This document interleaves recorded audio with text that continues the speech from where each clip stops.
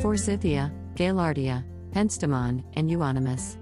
It's springtime and I'm struggling once again to talk plants and flowers. I have to repeat their names in my head over and over in order to remember them.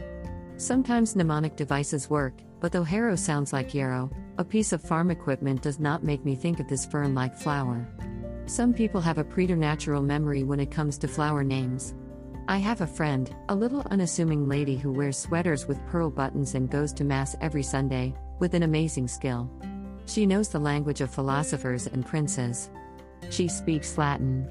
Just point to the big yellow flower next to her neighbor's fence, and she'll immediately say, Helianthus.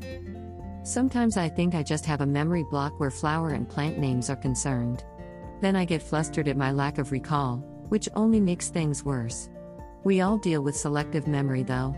According to research, exploringyourmind.com, we tend to remember the things we care deeply about and find meaningful in some way. When I was much younger and took a night school class, I had a reading professor who often gave poor, unfocused lectures. Not long after I took his class, this professor left the teaching profession altogether and began selling luggage at a store in the mall. He may have been a bad instructor, but he did tell our class one thing I'll never forget. He said, if you want to remember a word, any word, you have to develop a relationship with it. Though I like plants and flowers, their beauty and fragrance are only for a season. As Robert Frost once wrote in a poem about the impermanence of both life and spring flowers, nothing gold can stay. Which brings me to an area I have a year-round investment and interest in, books.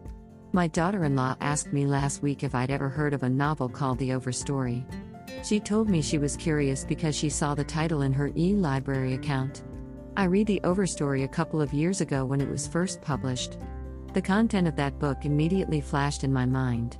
I told Amanda the book was a collection of stories all having to do with trees and the impact trees have on people's lives and the health of the planet. Not only was I able to summarize the book despite having read it so long ago, but I even remembered the author's name, Richard Powers. My hippocampus clutches at all things literature.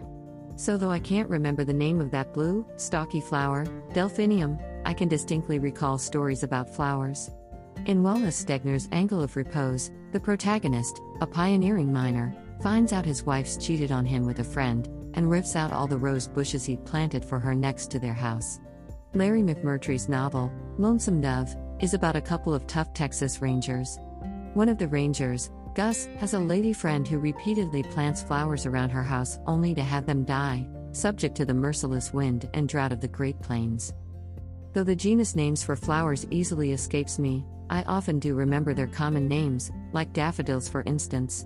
And again it's through the lens of literature, prose and poetry, that my memory is enhanced. Who can forget poet William Wordsworth writing about taking a nap and dreaming of daffodils dancing in the breeze? For oft upon my couch I lie, in vacant or in pensive mood. They flash upon that inward eye, which is the bliss of solitude. And then my heart with pleasure fills, and dances with the daffodils.